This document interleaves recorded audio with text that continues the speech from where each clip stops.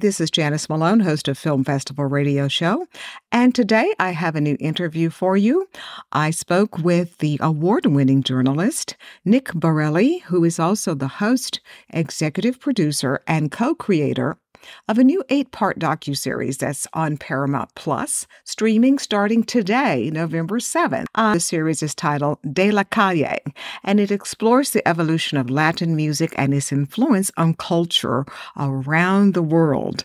And Nick, as I said, he is not only the host, but he is the co-creator and executive producer of the 8-part series.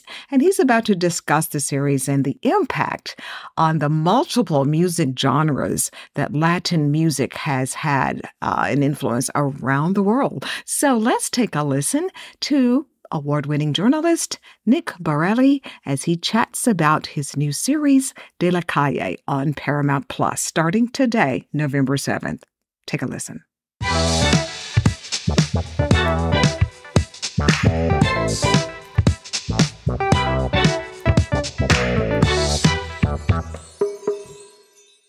This is Nick. How you doing? I'm doing great, Nick. So nice to chat with you early this morning. So just let everybody know we are about to start talking with award-winning journalist Nick Barili. Is that the correct pronunciation, or is it Barili?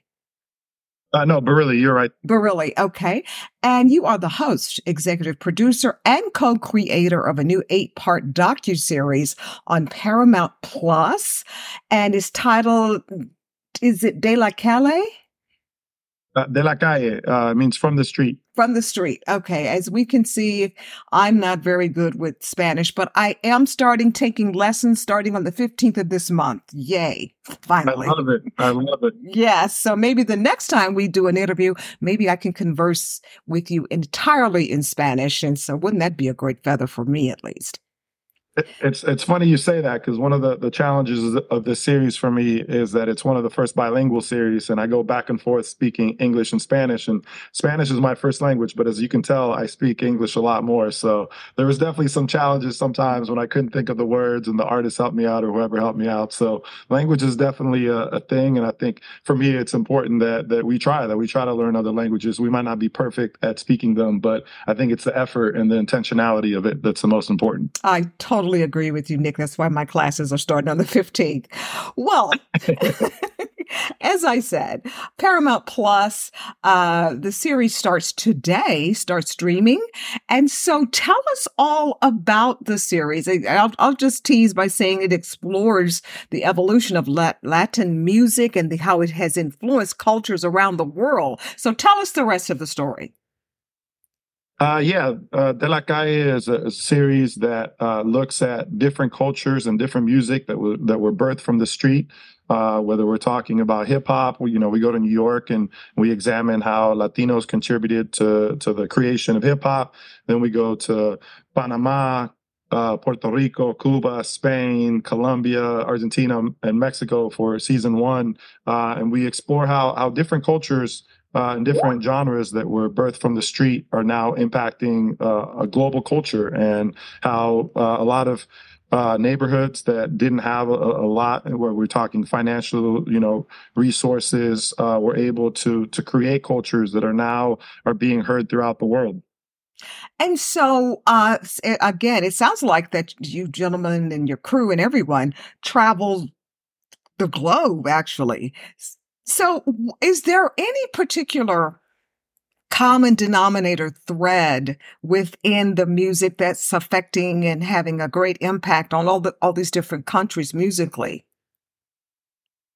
Yeah, I think culturally, as we travel through Latin America and Spain, I think we have a lot more in common than we do have differences. Obviously, every country has its own history, but I think what's beautiful and what I felt, going from city to city, was there's a warmthness of Latin culture that everyone just kind of opened up their arms and embraced us like we were family, even though, I knew some of the artists, but there's a lot of artists that I didn't know.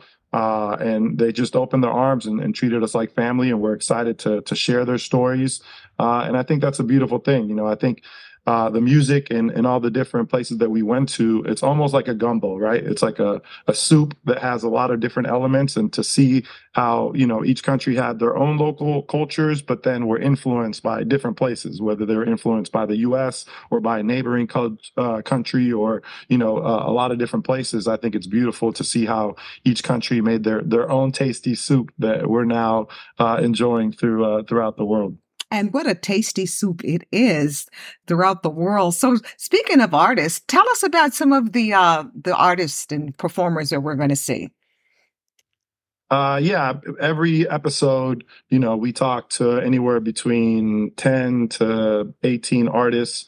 Some of them are more well known in the Latin space, like a Nicky Jam or Jesse Reyes or Fade or Residente from Calle 13 or Fat Joe or Nori. But we also took time, or Gente de Zona, but we also took time to talk to a lot of the pioneers, because I think it's important not just to talk to our superstars, but to also talk to the people that help lay down the bricks to help this culture. And a lot of them don't have the celebrity or the big hits, but they were important in creating these movements. And I think it's important, that we go beyond the songs to really understand the people and the cultures that help birth these movements. I also see in my notes that the series also kind of explores the different political factions and issues that Latin music has influenced throughout the world. Give us a couple of examples that we might see politically speaking.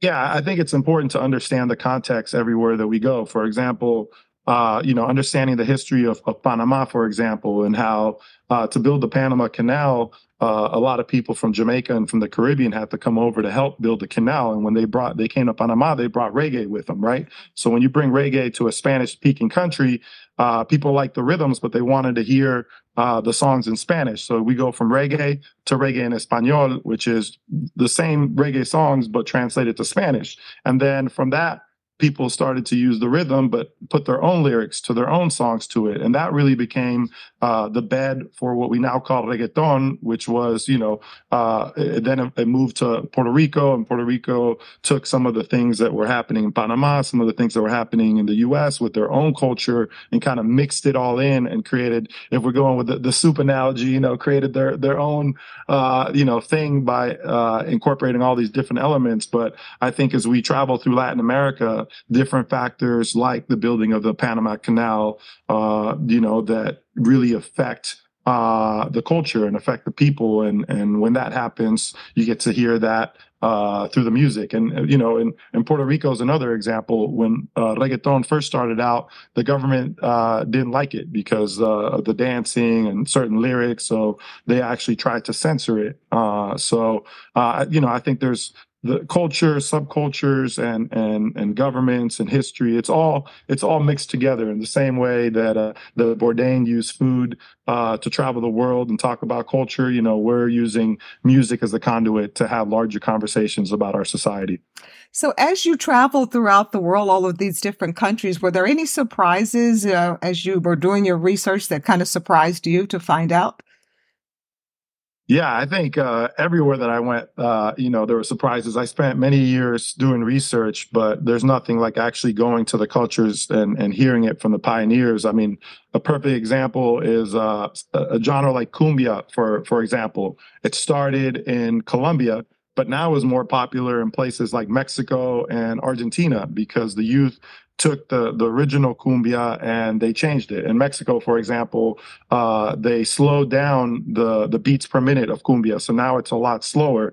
And then there's artists like Santa Fe Clan in Mexico who takes a slowed down cumbia and he raps and sings to it, but then he plays his accordion over it. So it's like this mixture of cultures that are partly, accordion music from, is influenced Santa Fe and Mexico, but then he's influenced by this culture that comes from Colombia, but then he's taking rap that is connected to hip hop and to culture in the U.S. So it's a beautiful thing how as we travel, we see how things are influenced not only locally but from different places as well.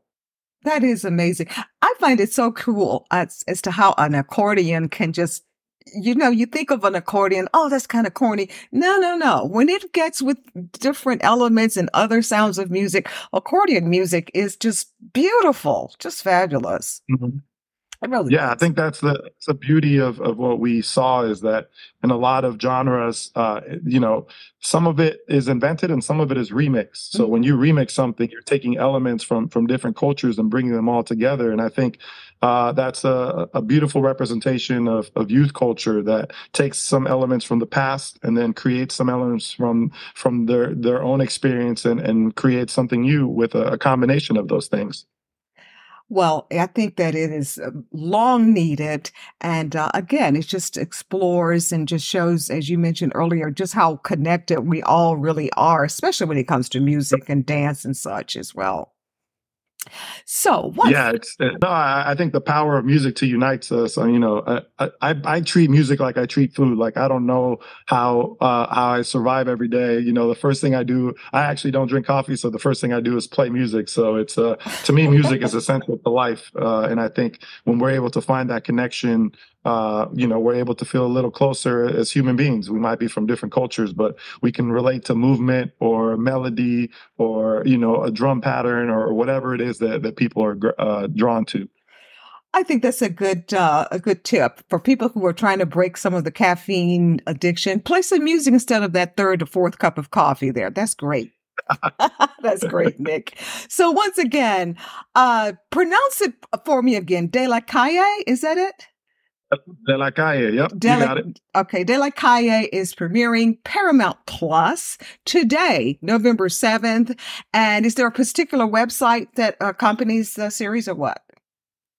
There isn't a website that accompanies the series, but for anyone who doesn't have Paramount Plus, you can use the promo code De La Calle to get a free 1 month trial to check it out and hopefully watch De La Calle. You can also find me on the social media at Nicholas R. Barili, and you can stay informed that way of the different things that are going on with De La Calle. Oh, great. Thank you, Paramount Plus, for that freebie there to try it out. So, Nope. okay. We Nick, want everyone to be able to watch it. absolutely. Well, Nick, thank you so much. And congratulations on the success of finishing this 8-part series. Thank you. Thank you so much for your time. Okay, take Have a care. good one. Okay, bye-bye.